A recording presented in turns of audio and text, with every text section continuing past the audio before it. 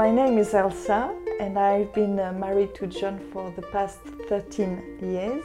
I am 39 years old and I'm very happy to be with John. My name's John. I'm 51 years old. We got married 8 years ago and we have 3 lovely children, 3 lovely little girls. I was doing some work in a venue, Café de Paris it was a venue in the West End. I was working there. I was having dinner with one of the directors and his girlfriend. It was quite a feeric setting at the nightclub, and it was strange because the word of the nightclub contained Paris, and I'm from Paris, and it was very strange because I just turned up there and with some colleagues, and he told me that he was the architect of this nightclub, and I was like, wow. That was our initial introduction, and we've been together ever since, and that was in October '98. 2nd October. Yes, the 2nd of October. It was on Thursday evening. Yes. Yes. Because I remember you wrote your telephone number on the on a tube ticket, and you wrote Madame Moselle Dax, which I thought was quite funny. So that's how we met. It wasn't to sort of get down on one knee thing. It was just like a conversation over lunch. We were living together before we got married. We had our child, and then we kind of cemented the relationship through the formal procedure of marriage. And I don't think anything really changed. There's a general evolution of the relationship. We don't wear the wedding rings because we don't think that it is, we have to show to the world we are married. We are married in our spirits. If there's an issue between us, we don't beat about the bush. We get straight in and we discuss it and we deal with it and we move on. Yes, that's right. Most importantly, it's not about sex or things.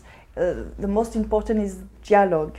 And also we aim to resolve the issue by discussing it. And we usually find a good consensus.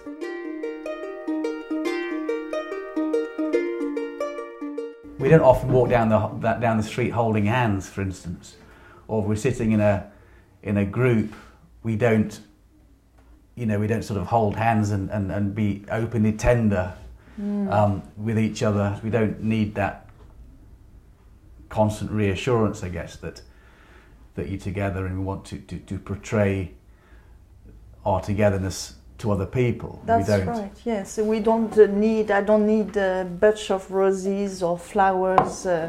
We are kind of allergic of all these kind of superficial things to make this kind of superficial romanticism.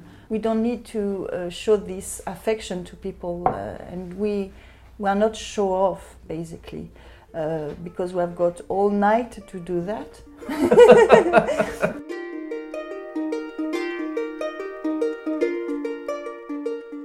I was 41 when I had my first child, and it was almost like a natural sort of development of our relationship. Generally, when we go out, we take the children with us. We enjoy taking the children with us. Oh yes, definitely. We won't often go out. I mean, maybe we should more often, perhaps, go have a night out together. But we generally don't. We don't feel as though we need to do that. We don't feel the need because having children is so natural, and we are happy to be with them. So we love to be surrounded by them.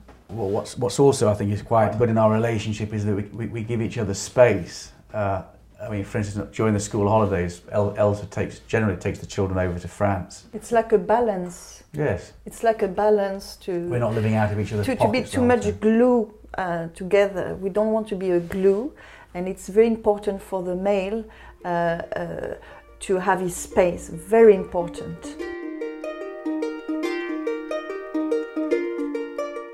What it is interesting in a relationship is, above all, the contrast.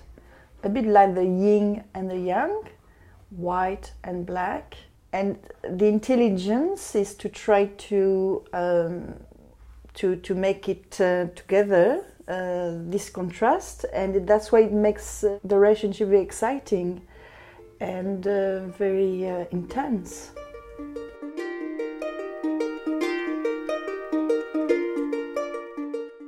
We are still in love with each other, and we're taking that forward in our, in our relationship.